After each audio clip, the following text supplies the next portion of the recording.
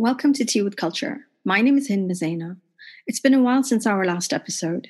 Pandemic life has steered Wael Hattar and I away from here, but we're slowly making our way back. This episode marks a modest milestone. It's our 100th episode. I invited Mariam Dabbar, a UAE-born and raised Iraqi writer, researcher, and cultural communications consultant, for a conversation about her project that's currently on exhibit at the Jameel Art Center in Dubai and part of its ongoing Library Circles series. The commission project reflects on the conversations around belonging and revisiting relationships with our cities. I believe these are topics many of us have been thinking about since the pandemic started and apt themes to discuss for our 100th episode. Hope you enjoy listening to our conversation. Hi, Mariam. Congratulations on your commission project at Jameel Art Center. That's part of the Library Circle. I was quite taken by the description, which says the program explores alternative research, methodologies, representations with a focus on thinking in public. And you definitely shared your project is thinking in public, because it doesn't feel like a finalized object to look at, but it's more kind of inviting viewers to get close to the wall, because a lot of it is text on wall. I believe there's audio, which I didn't see myself, so I need to go back and revisit it. I don't even think I've seen everything. I mean, a quick description of what this is there's a lot of text displayed across Jameel Art Center and a lot of its personal writing. And please tell me, what was the starting point, why you did this? Okay, thank you so much, Hind, for this amazing opportunity. I'm a big fan of your podcast. This, as you said, it is. I mean, I loved how you described it. It is thinking in public, and the concept was basically it started as a conversation with the amazing people behind the Jameel Library at the Jameel Art Center, Uns Qattan and Nadine Ghandour. And I've always been interested in writing about our experiences as born and raised expats or born and raised immigrants. I don't know what's the cool word to use nowadays, but and I've always been interested in that. And I've actually written a lot about this subject, but in a very academic format where I've used theories of migration, diaspora, exile, and tried to theorize our periphery, if I may say. But then I realized as I was growing older that there's nothing better than storytelling. وإحنا أصلاً our culture, our ثقافة is ثقافة storytelling, a culture of storytelling. We are the culture of the Hakawati. We are the culture that even describes politics in stories. We don't shy away from telling stories. So I thought, okay, how do you write about the history of a place from a storytelling point of view, through that lens? And also, how do you write a story that starts and ends every 2 years? I mean, the idea, the reality that we live in is a reality that is constantly interrupted, because every 2 years we renew our belonging to this country, and with it, a new story starts. So our history is fragmented, and so is the experimental writing that I've done. It's very fragmented. And it also starts and ends every 2 years. The idea that crossed my mind was that this is indeed around history, a history that doesn't have a beginning and doesn't have an end. It keeps repeating itself in magical ways. And I fictionalized that history, and I created stories out of it. So a lot of them are true, some of them are not. Some of them actually are inspired by the Hadduta, which is Arabic for fable, and it's specifically the 1001 Nights, because we all know that Shahrazad had to tell her stories every night so that she doesn't get killed. And so in a way, we're telling our stories every day so that we don't leave. And it just reminded me of this idea of the Kanya Makan. And so part of the commission, I've also created 4 pieces of writing that are completely fictional, completely Arabic Fusha, classic Arabic, and also mimic this style of the Kanya Makan, of Once Upon a Time in Arabic. So this was the idea. How do you write the history of a place without writing the history of its people? And how do you begin to write the history of people that starts and ends every 2 years? Yeah, and I mean, what drew me to it is this idea, which I think is important and pertinent, and maybe during this pandemic, a lot of us have been thinking about it, right? So, home has become like a key theme and fixture on all our minds because, what does it mean? Some people have not been able to go to their homeland. Some people are, stuck outside in countries because they're not allowed to fly back. Some people are stuck at home with family members they've not been normally, living with for a long time. I mean, there are like lots and lots and lots of those kind of stories, right? And I think specifically to the UAE, this kind of divide between the nationals and the expats, and this kind of complete kind of fragmentation about, this. As much as it's seen as a cosmopolitan country and multinational, but to me it's very fragmented, and I think you will agree with that. And there's no what does unite us? And I think with so many people who've lived here for decades, who've been born here and raised here, but still not necessarily identify because they're not, nationality-wise. So there's this identification based on nationality, or identification that, this is home. So regardless of what your nationality is, but the UAE is still home.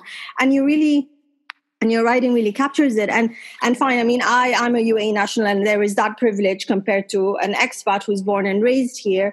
And I keep thinking it's 2020. When can people who've been born and raised here, who've been here like for 4 decades, 5 decades, 6 decades, and first generation, second generation, when will this country enable them or allow them to feel that they're part of it and not here as guests, right? Because that's always whether you're a long-term guest, short-term guest, and regardless of what background, right? So blue collar, middle class, upper class, it's quite upsetting, and especially when it's not it doesn't feel permanent enough for them to stay here, and people who've spent a lifetime here eventually feel like they have to leave because for better futures for their children, because they want to feel that safe and secure because they can get a passport if they migrate to country XYZ.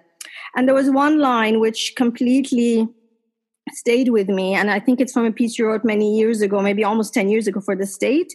And the paragraph is, I have begun my reconciliation process with Dubai recently, but there is a sense of melancholy and sadness that engulfs me in the city that I cannot explain. And I mean, I've been feeling like that with Dubai since the pandemic and probably pre. And I was very much touched by that line. And I don't know if you want to, I mean, this is something you wrote almost a decade ago, right? My God, I can't believe I can say things like I wrote something a decade ago. I wrote this upon my return from London. I had left the UAE to go continue my education there. And of course, when you go there, you're young, you're studying at a liberal arts school. There's so much conversation about belonging and identity. And it was and everybody has heard this conversation. We've spoken about it a lot in our private gatherings with our friends, Emiratis and non-Emiratis, the question of where you're from. And it was obviously when you leave the UAE and you go live somewhere else, that question becomes really crucial. And the answer is never simple. It's almost an essay. So you start explaining the history and what it means and where you're from. And I think my reconciliation 10 years ago was the fact that I needed to claim it, that I can't wait anymore for it to be claimed on my behalf. So I needed to claim it. And yes, there is melancholy, and there is still melancholy. And I think maybe part of it is because I'm Iraqi, and that's part of our DNA. Nostalgia to something is evident in everything we say and do and cook and sing. But also there is an Emirati part of me that is also melancholic because, for example, you've mentioned COVID. And yes, COVID was continues to be an extremely bizarre experience for a lot of people. But honestly, I felt so settled. For the first time, possibly in my life as an adult, I felt so settled that I didn't have to worry about leaving. Because for the first time in my life, the borders have closed and there's no way for me to even think about an exit. Not that I want an exit. I'm probably one of the very few people who've also reconciled with the fact that I don't want to immigrate anywhere. I might have to, but I don't want to. Like, I don't want to leave. And I think that level of comfort and that level of permanency, although very temporary, was a relief for me. And I didn't understand why I felt relieved at a time when I'm genuinely worried about my parents, my vulnerable family members, the world, my job, the money, my livelihood. But I think it was that sense of permanency, especially when the UAE said or announced that visas are renewed until the end of the year. And although my visa doesn't expire until next year, but still there was that sense of, okay, we're all the same now. And of course, the government, and I have to say this, I mean, we were very lucky to live at a place where precautions were taken much earlier on. Healthcare is free if you have COVID. The testing is very affordable for those who can, and those who can't, it's for free. I mean, all of these things made me feel that sense of sense of belonging again, but also really it's that sense of permanency. But am I sad? Of course I am. I will always be sad. I mean, I don't think anybody can understand or has attempted to theorize that pain that you feel, which is also mixed with jealousy, because you're constantly jealous of anything permanent or anyone permanent. So, you watch a TV show and you see someone inheriting their father's bookstore or their mother's business, and you're like, yeah, that can never happen with me, because there's no way that I can give my business to my child because there's so much paperwork. I don't actually own that business. And if indeed I give it to my kids, then my kids, I mean, I don't know how would that work, because it didn't happen with my parents and my generation. And I was born and raised here. So it's these little things that I don't think I'll ever get over. But I'm also very happy to claim the space as mine. Khalas, I'm not, this is, a lot of people said, is this a critique? I'm like, is it? I don't know. Or is it a love letter? Or is it some sort of, what is this sonnet that I've written to the UAE, or to my history in the UAE rather than the UAE itself, to my family? No wars in Iraq. They came here because they wanted to. My dad was extremely adventurous, so he wanted to start a life somewhere else, and they decided to stay here. I don't think of it as a critique as much as me attempting again to claim this space that I've not known any other as my home, and maybe sealing that claim with actual stories and histories, like. Guys, yes, I know what the 80s are like in the UAE. There was this hashtag on Twitter where do you remember Dubai something? Yeah. And people were posting these things and others were surprised. Oh my God, you were here in the year 2000. You were here in the year 1999. I'm like, I was here in 1982, guys. I was here through it all. And I didn't even feel the need to participate, because where do you start? Yeah, I know. Right? I remember. I cannot know Dubai. Yeah. No, I remember seeing that hashtag. I felt I didn't need to as well, because it becomes like, okay, who's been here the longest and the oldest? And I'm like, I don't, there's no need to play that game or prove that game. And it's always interesting. It's the ones who've been maybe for a decade or just over a decade, where they feel like, hey, they've really kind of been here long enough. And you're like, wait, I have news for you. And it's almost like an achievement. Exactly. Yeah. But it's also felt like an achievement. I've survived 10 years. I'm like, but I've lived 38 years and I'm okay with that. I haven't survived anything. I've lived 38 years and I continue to live. Yeah. So I always also find these things strange, because again, I don't belong to that group of people. This is home, and this will always be home, no matter where I end up in the future. This is home. And I think that commission really seals that. How do you write about home? When you think home, you think stories, you think memories. You think Sharjah before Qasba and before, Majaz waterfront. You think Dubai before everything, really. So it's everything. So yeah. Yeah. No, I mean, I think, there's definitely there's your agency and your place in this country, right? And I think, and good on you. And I hope this encourages more people to feel not to feel shy about saying, I do belong here. I am from here, despite of what passports you hold, especially like you said, if a lifetime has been spent here.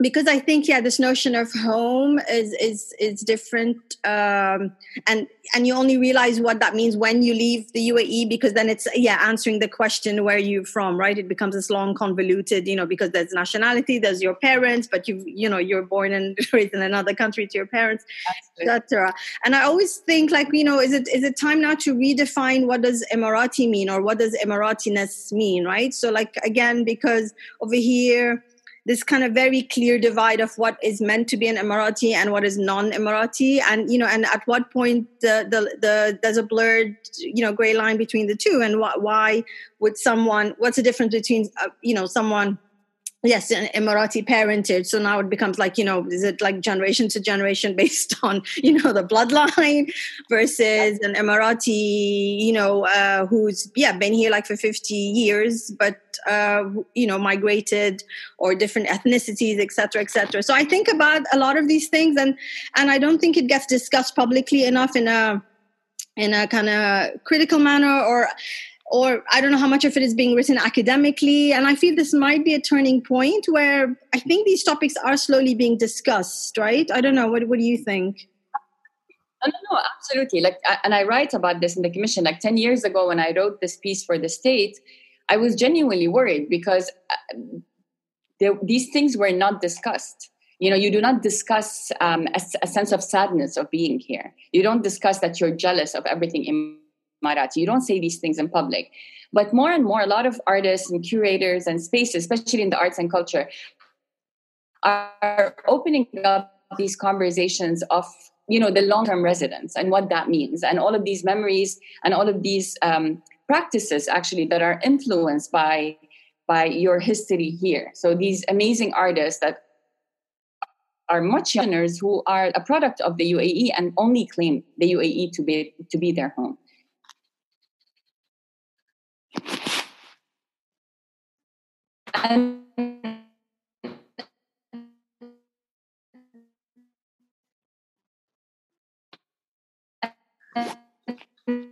And it's funny you say that, like, what is the meaning of Emirati? And Emiratis and Emiratis, I think, born and raised in a place, at least I can talk about myself, because I'm the 80s and the 90s generation. And I was born at a time when truly I've spoken I can speak several dialects. I know several things. I understand so many cultures.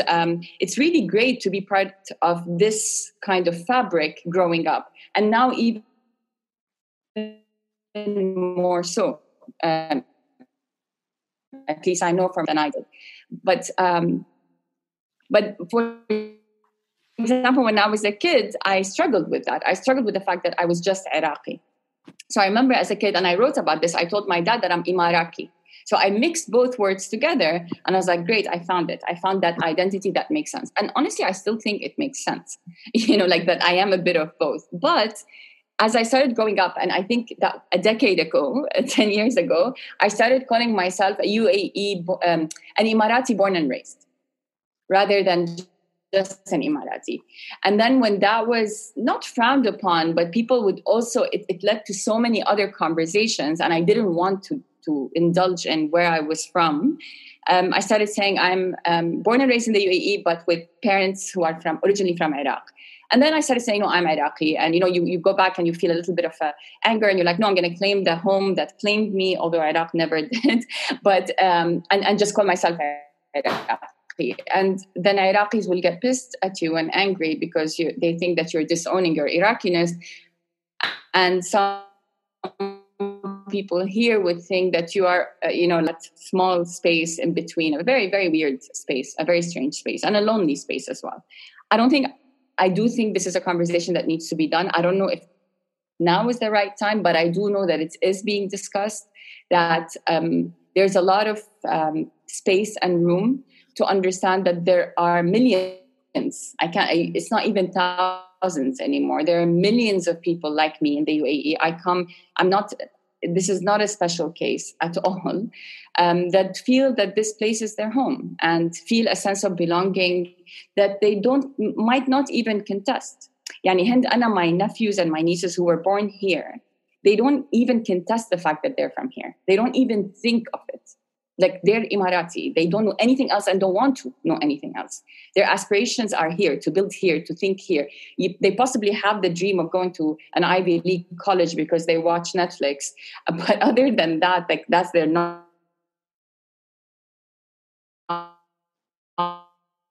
of the States or England than I am. Because I was still part of the first generations that came here, right? I was born to first generation immigrants, but they're born of the first generation or second generation. I don't know what's the classifications. So yeah, I don't know if that answers anything. Yeah. But I mean, but that's it. Like, it's not a clear definition, right? And I think the arts has definitely helped open up the conversations more. I mean, again, maybe within a bubble, like maybe, it's not a mainstream conversation for sure. But yeah, how can it become a mainstream conversation? I also wonder, like, maybe more. Sorry, Hind, I lost you. Oh, sorry, can you hear me now? Yeah. I'm wondering, like, is this because I never, for example, like there are, because they're like the Arabs, or, like maybe, brown people versus white people and who've been here for decades. But it's always a conversation that comes from, Arabs or Asians about kind of, like, this is home because I don't know anywhere else. But I've never been in conversation with someone, maybe say from the UK, and, we have a large UK expat community. And I'm curious to know, what do they think? Because it's very clear they're British, but they live here, like it's this very... I don't know. It's just, I wonder why is it different? Why is the labeling different? Or why is the comfort level different about, kind of claiming what home is, or the comfort level of saying, this isn't home, but I'm living here. And an expat becomes this other notion that is just as comfortable with or as assuring as being a national. I don't know. I see what you're saying. Yeah, no, I see what you're saying. And I mean, on a personal level, I know so many people from the UK who came here, for purely sort of like amazing career opportunities. And then they got married and they've had children. And now their children only recognize this place to be their home. So they came after the 2000s and I think they came with the influx of people that have come to the UAE to make this place what it is today. And I think it's maybe a bit different with families that have come in the 80s and the 70s, because maybe, I don't know, again, like I can't speak on behalf of all of them. And we came at a time when, at least I was born at a time when there weren't many people in the UAE. And I went to government schools. So I studied with Emiratis and Syrians and Lebanese and Iraqis, and we were all studying for free together. The only difference we felt was which universities we're going to go to upon graduation, because some would go to free universities and some would go to paid universities, and that's us. But even then, I got a full scholarship because of my grades from the UAE government, and I could study. Otherwise, I wouldn't have been able to afford that university. So, but for generations that come, or people who've come after the 2000, I think there is a difference in the way that they view this place. My parents came here when, yes, of course, there were opportunities, but they were not crazy opportunities. They just came here to start a new life. My dad was adventurous and experimental, to say the least. But it's different when you come here with everybody else. Maybe that's one. The other thing that I think about is also different experiences. So I also recognize that my experience as an Arab middle class, born and raised in Sharjah, which was the haven of Arab families, who engineers and construction companies and painters and artists and so on. My experience is very different than someone, let's say, from South Asia who've moved to Dubai or moved to Sharjah. Very different stories, very different experiences, and very different histories, and equally important. And I think that's what makes this idea of storytelling so exciting, is that there's so many stories. There isn't one story. There's so many stories, and they're all great. They're all fascinating, and they all tell the history of a place, a land. And this land is so multi-layered that I just feel like if people maybe step away from this idea of just thinking about it academically, and which is extremely important. It's extremely important to theorize what is happening right now, but also maybe just feel encouraged to start saying stories and sharing them, however, in whatever way. I think we will recognize the complexity of the place that we live in. Yeah, no, you're absolutely right. And I think one of the writers who does it really well is Deepak Unnikrishnan. And, he's, published a book, and he's has a couple of essays out. And that's like another good example of, storytelling that is really about, what is the meaning of growing up in a place like the United Arab Emirates, right? And what it engulfs. Because like you said, this place is so layered and there's a lot of nuance, but it's never picked up, I think, upon when it comes to mainstream discussions, right? Or the way this place is written about or reported. It becomes this stereotypical idea of what this place is. And it's either, you're extremely rich or extremely poor, and there's nothing in between. And I think the likes of us are all the ones in between, right? And, and nobody... Yeah, nobody talks about the in-between. I mean, I understand it's not very sexy for media and for stories, but it's the in-between is a large group in the UAE. It's a huge, large group, whether it's the middle class or the lower middle class or upper middle class, whether it's the South Asians or the Arabs or the Emiratis, the half-halves. I mean, there's so much happening in the middle that it's rarely picked up on, or if it is, then it's in a quite problematic ways as well of claiming. I mean, again, there's nothing that I wrote that stated that I'm a victim of anything, right? Like, I have the choice to leave if I wanted to. I'm not a victim, nor were my parents victims. If anything, this is a story that needs to be told. And I think maybe part of the slippage that we've seen recently is people are very uncomfortable with the other's victimization of themselves. And I understand, even if it's valid, I understand that discourse is very uncomfortable for a lot of people to read. But stories are nice. Stories are pleasant. They could be a bit sad. They could be a bit emotional. They could be funny. And some of the things that I wrote were extremely funny and sad at the same time. Yeah. But I think just more storytelling. And this is something, by the way, Hind, that I've never really subscribed to.